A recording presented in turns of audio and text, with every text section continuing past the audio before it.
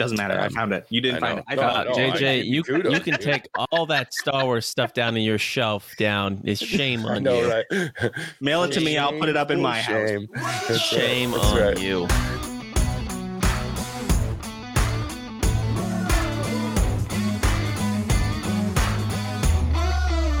Welcome to the What's Our Verdict podcast. We fashion ourselves television judge and jury. My name is JJ Crowder. I'm here with my co-host, Matt Senheiner. Better read than dead. And Alec Burgess. Let's get it. We appreciate you tuning in. Go ahead and hit that follow, like, subscribe, bell notification button, all those things that let you keep up with when we got new episodes and help support the podcast and help us grow. We always appreciate that. So do it.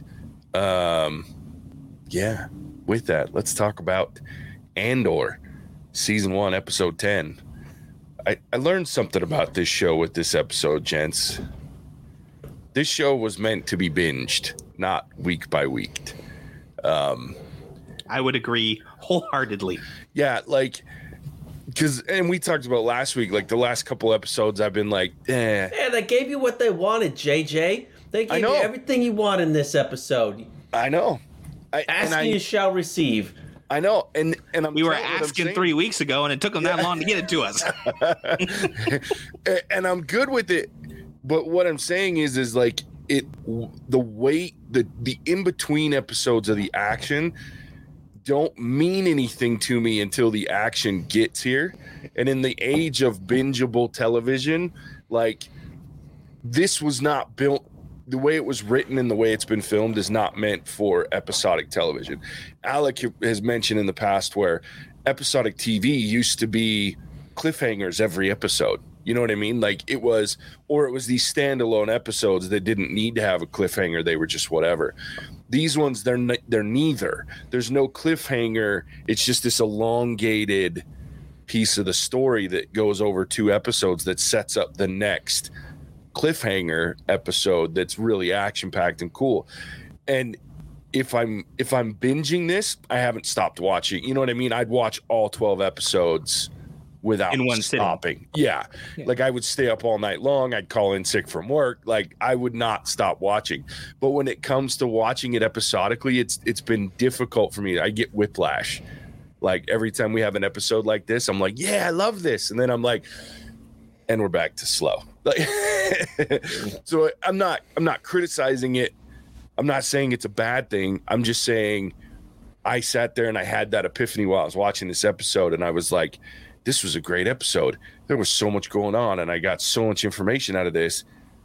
This show should have been released all at once. That was the thought I had.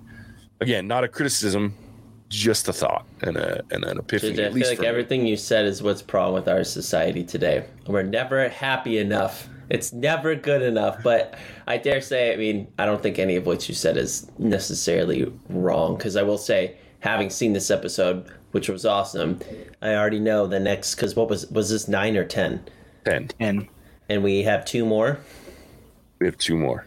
Well, maybe not. Maybe it'll keep going, but I'm worried at least episode 11 is certainly going to be like a lull, and then hopefully they end 12 with a bang. But I don't know. They've definitely left me a little skeptical. Could be. And I don't know. I mean, I think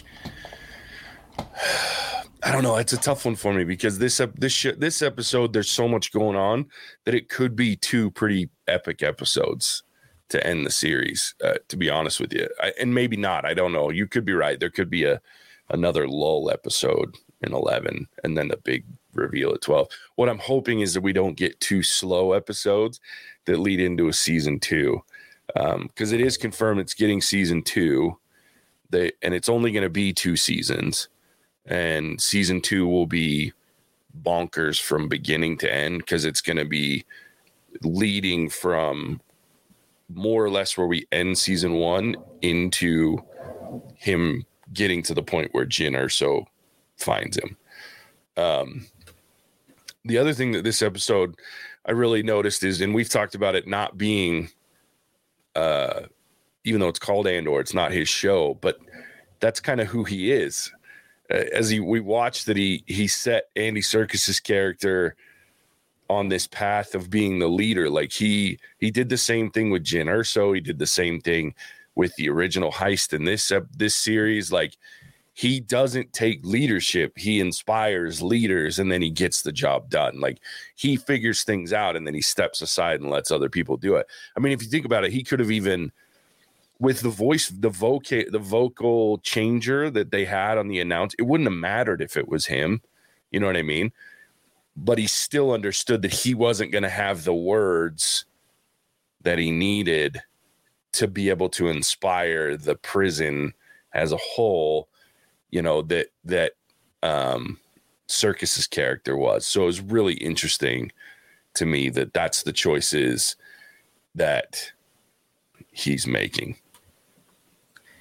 Yeah, which was really kind of a cool tie-in, I guess, is probably the best way to put it, that he leads from the shadows. A lot like Luthen, Stellan Skarsgård's character, who does pretty much the exact same thing. Yeah. Just on a higher level or higher scale. Yeah,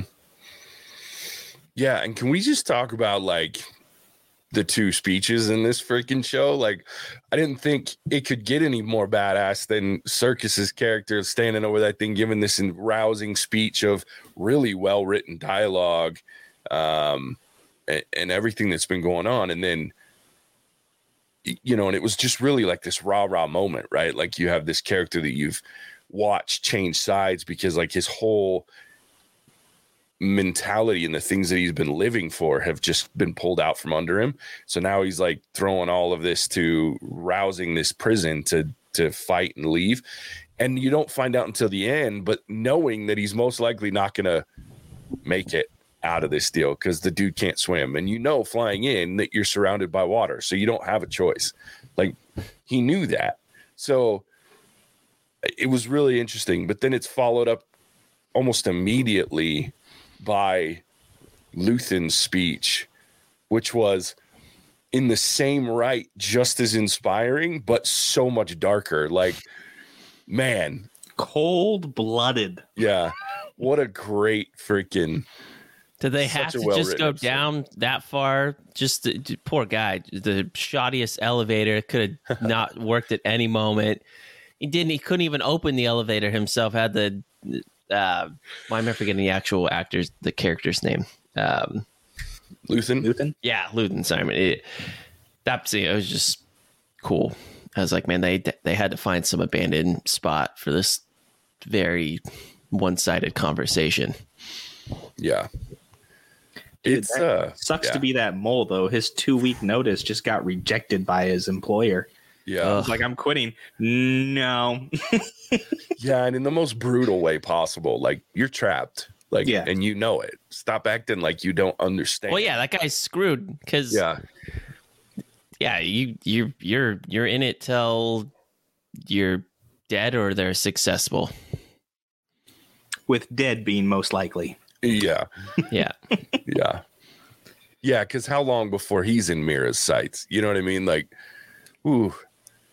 And it was interesting because I didn't see it coming until he brought up, like, it was such a great, because the guy's been in almost every scene of major consequence, right? This guy's just back there. And then all of a sudden, he makes this weird suggestion of almost going against Mira or making things more difficult on Mira. Then you're like, wait, that was weird. And I was like, oh, shit, he's a mole. And then they confirm it later on. And I was like, oh, man, that's genius. And the fact that and then listening to Luthen admit that they've given up allies to him in order to solidify him and make him rise within the ranks. Like, Luthen is cold, dude. That dude is cold. Man, I love him. Like, I guess that's what it takes. Yeah. I mean, when you think about it, that is the kind of thing, like, it's such a weird. So I guess here's like the part that I'm thinking too, because I know, Alec, you were telling me that you've rewatched Rogue One recently, and I haven't, but it got me thinking about Rogue One this episode, about the fact that the main line in that is all rebellions are built on hope, right? And it's so crazy to now go back and look at the absolute utter brutality that is actually what triggers the rebellion and how it's so counterproductive to what, or it seems so. It's not, obviously, but it seems so counterproductive to what the rebellion is built on and what drives it forward in the moments of Star Wars that we know, versus what really triggered it and what got it going is this cold-blooded provocation that's meant to be, it doesn't matter who gets hurt by it as long as it starts. And then the hope comes in, right? And it's just like, oh. Well, yeah, because there's probably multiple dudes and crews of people that just became a sacrificial lamb. Yeah. Well, and he's letting a leader, the whole leader of a cell of the rebellion, not just like a guy, like this is a whole and one that if Saw Gerrera had actually followed the recommendation, would have been involved in whatever plan was bringing Kreegyr to Coruscant. Like now we lose two, right, of the rebellion's major leaders. Like, holy shit, like this guy's not joking around. He's not afraid to sacrifice anybody to get this going. And we can really see where Saw Gerrera's paranoia comes from. For sure. Like how quickly Luthen's just ready to cut a string. Oh, yeah. If you no longer serve his plan. Yeah. Whatever that might be. And he doesn't share it with anybody. You know, he's letting Kreegyr essentially go to his death because the Empire kind of expects him to go there. That's the only reason. Yeah. He doesn't want anybody asking questions. Yeah. Yeah, he just wants it to be, yep, you guys figured it out. Congratulations, you're smart. It's brutal, dude. But I love it. I mean, it's that level of commitment that it takes in order to get to that level, right? Like you can't just halfway commit and have something, at least in his opinion or in his experience, right? So it's just, yeah. That's why I like this speech, because he's giving up a lot of the good things, the finer things of his life, and he's not going to be able to see the fruits of his labors. And I mean, he may die and he's not going to know if it really worked either. Probably. My guess is Luthen is probably dead before Rogue One starts, would be my guess. I don't know. Like, I feel like when you're pulling that many strings at some point, it's not going to go exactly the way. And he did enough of the spark. And he kind of said he probably foresees an ugly death, an untimely death at least. Yeah. When he could just be doing his rare artifact thing, eating good food, putting on that smile, and live the life that he could have lived, but he's given it up. And then quite the sacrifice. I definitely think one of the better speeches I've heard through a TV show in a while. Like, I definitely felt it. That was pretty powerful. Yeah. And thank goodness they got Stellan Skarsgård, or, I mean, you know, on that level of actor, because just for that moment, you need to be able to completely believe what he's saying. And man, he pull it off. Like the whole thing, though, that whole scene couldn't have been easy to, like, because you have to be this cold-blooded, and then you get questioned, like, what are you sacrificing? You know what I mean? It's just like that age-old question of asking someone to sacrifice what it is that they're sacrificing. And it's almost always worse in that case, right? Like you think in the moment, because you're having to make a sacrifice, that you're the one that's got the worst burden of all. But usually it's the people asking you to sacrifice that actually have it worse. But we don't see that in the moment because we only see it from our perspective. So I just thought it was such a brilliant thing for him to just find. And he does it so, like, you can tell in a moment, like it was one of those, and this is why I love actors of the caliber of Skarsgård, because it was kind of like Westworld in that moment in the first season, where Ford's sitting at the table with the freaking head of the whatever, and he has this moment where she questions him, and he gets super salty, and he's really like, he's on the verge of like losing his shit, and then he calms down again and he goes back into talking. And this Stellan Skarsgård did it brilliantly. Like, he stutters one word and repeats it, like, because you can see him saying, how dare this little weasel ask me what I'm sacrificing, and has to like rein in the fact that he wants to just lash out at this dude, and then just lays bare like yeah, you're running a risk of getting caught and sacrificing this kid, you know, your life with your kid. But I have nothing except this. Like, that's how much I've sacrificed. So I just thought that was, yeah, it's brilliant. Great writing too. Like, yeah, it's well done. Well done. Mattson, are you ready to be amazed? I found a Star Wars Easter egg that J.J. Crowder missed. Yep, he did. Tell me, because I didn't catch it. So, and this only happened because I watched Rogue One, no joke, 2 days ago. Yeah. But one of the characters in Rogue One who goes down to fight on Scarif is named Sergeant Melshi. And he meets Andor in prison during this show. So at the end of the episode, the guy who's following Andor as they're kind of running off into the sunset or whatever is this same dude from Rogue One that they carried through or tied in to Andor as a little Easter egg. Yeah, and he's the guy they run into in the hall, isn't it? Like before they get to the water. Mm-hmm. Yeah, because he wasn't on the same floor as I think Andor, he was. Was he? I think he's kind of like the broody type. I think he was across from Andor's cell, and the guy who kept talking about like giving up or getting out. Okay. But yeah, they met in prison, and we see him first in Rogue One, and then they just kind of retconned him back to this show with the prison days. And I saw it. Yeah, I didn't catch that at all. Though, yeah, I just didn't. And Rogue One's never been one that I've watched. I probably watched Rogue One like 3 times ever. Doesn't matter. I found it. You didn't find it. I found it. JJ, you can take all that Star Wars stuff down in your shelf down. It's shame on you. Right? Mail it to me. I'll put it up in my house. Shame on you. Yep. Fair enough. That'd be like 3/4 of my shelf there. That's my one on JJ. I got it. Change your ringtone. The podcast. Change your text tone. That's right. You took me down. I love that it's become like a badge of honor to like catch shit before me. Yes. I love it's going on my resume. Hey, this would have been the episode they should have thrown Mark Hamill in for a second, just because the sheer amount of people running around the prison. Like, it would have just been perfect. It would have been. And I still probably would have seen him. Yeah. Like, if they had to be one of the people that fell off into the water, like, how great would that would have been? It would have been hilarious. Hey, Mark, we need you to fall. Yeah.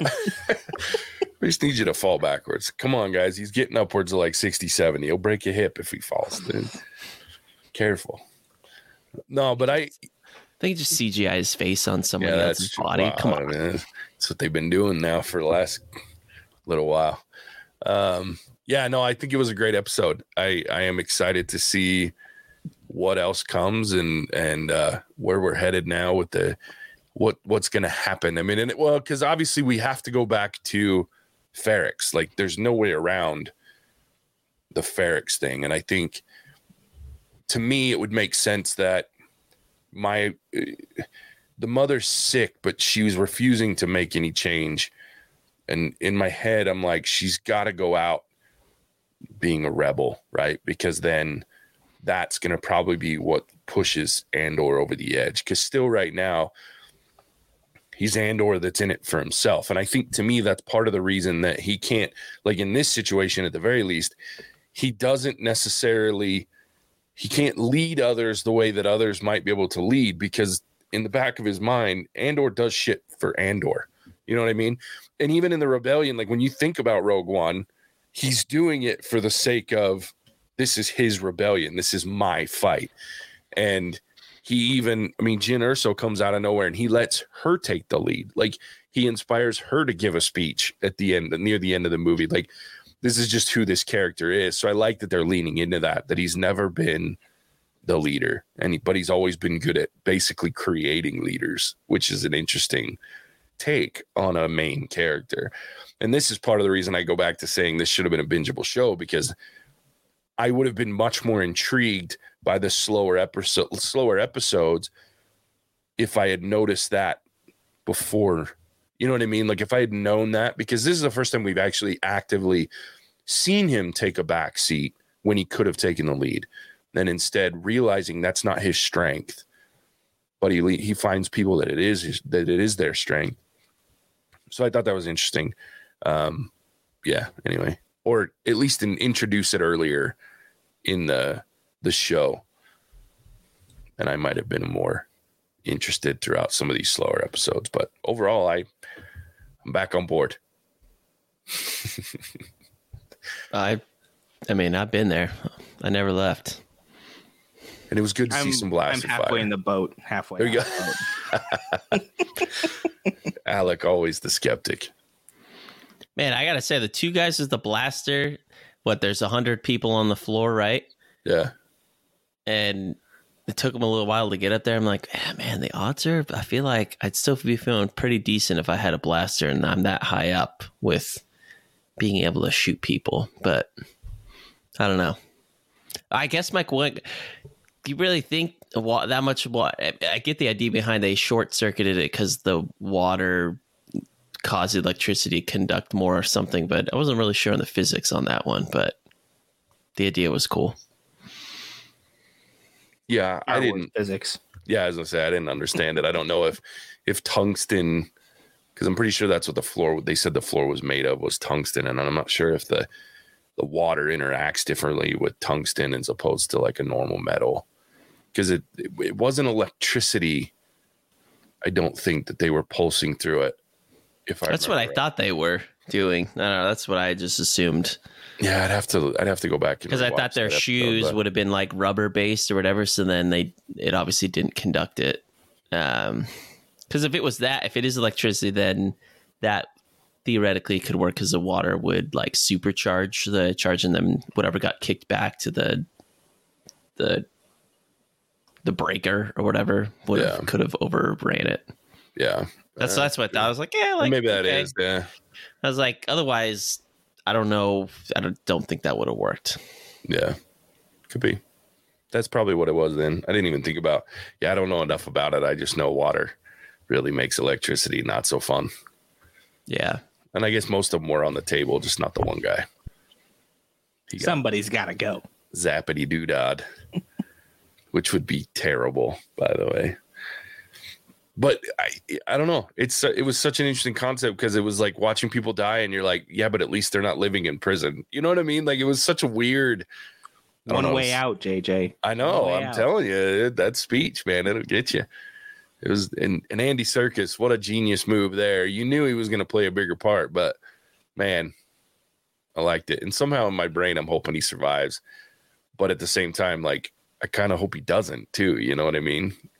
Because it's the other thing that I think Andor's taking with him is all the people that you lose up until, he's like, all these people have given their life to make sure that I can ensure that the rebellion goes on or that we fight against the Empire because they're doing all these shitty things. So I think it's interesting to think about them not making it either, because he's just adding a tally of people that he makes friends with and that he watches die. So it's a dark show when it comes down to it, which I also like. Especially in the Star Wars universe where there's very little of that. So do we think this potentially ends with his his, whatever you call it, we'll just say his mom, not his real mom, but his mom for all intents and purposes is going to die. And that, like we said, that's going to set him off. Yeah, I think so. That would be my guess. Because I feel like at some point he's got to go back to Ferrix, and they've been playing this whole, because the other piece that you have to consider is he's going to have another run-in with Luthen, because there's no way to get to Rogue One unless Luthen dies without them interacting again. Luthen's too involved. So there's got to be another run-in Luthen, which means he needs to go back to Ferrix so that What's-Her-Face can see him. Cinta can see him and try to kill him, or at least report to Luthen that he's alive and that he's there. And then Mama dies, and that's what triggers him. And that may be what spares him, is that he can go to Cinta and say, look, I'm all in. You don't have to, I don't need to be paid. I want to be all in, or whatever, something like that. That's what makes sense to me anyway. Because we need to see that. Yeah. If season 2 goes the way that I've been reading from these showrunners, then we have to get to that point where he's a rebel. not just a genius for hire. So, all right. Any final thoughts? I don't think so. Good episode. Yeah, it was a good episode. I'm glad it was a good episode. So there it is. Andor, season 1, episode 10. Alec, tell everybody where they can find us. Pleasure. Dankeschön, that's German for all you Yanks, for tuning into our live show for Andor. We appreciate the listen and any feedback you may have. Should Matson not speak while he is muted? Should Alec not speak at all? Let us know in the comments below as we enjoy the interaction. It lets us know that you are actually paying attention, and we all need that extra little bit of validation to feed our slightly above average egos. You can catch the boys, that is boys with a Q, this upcoming Monday for the live review of Peripheral, and next Thursday for a live review of Andor.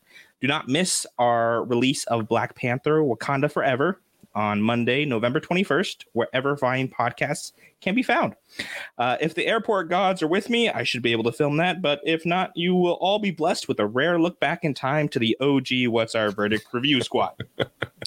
Not seeing your favorite movie or TV show in our current library? Consider joining us on Patreon, where you can force us to watch it and review it. Special thanks to our current patron, John Waters Silky Smooth Mustache Rides. I bet your life is like the biggest box of chocolates ever. We love you guys, and back to you, JJ. Oh, thanks so much, Alec. That was fun. The guy changes his name on a regular basis, so I'm excited to see what the next one is. This one's quite the mouthful. No, no pun intended. Yeah. And with that, as always, we appreciate you tuning in. We'll catch you on the next one. Bye. Oh, wait. Yay! Hey. Charles was with us. Thanks, Charles. Caught us at the end, my friend. But let me repeat Charles. That. We appreciate everyone tuning in. We'll catch you on the next one. Bye. Cinemagic out.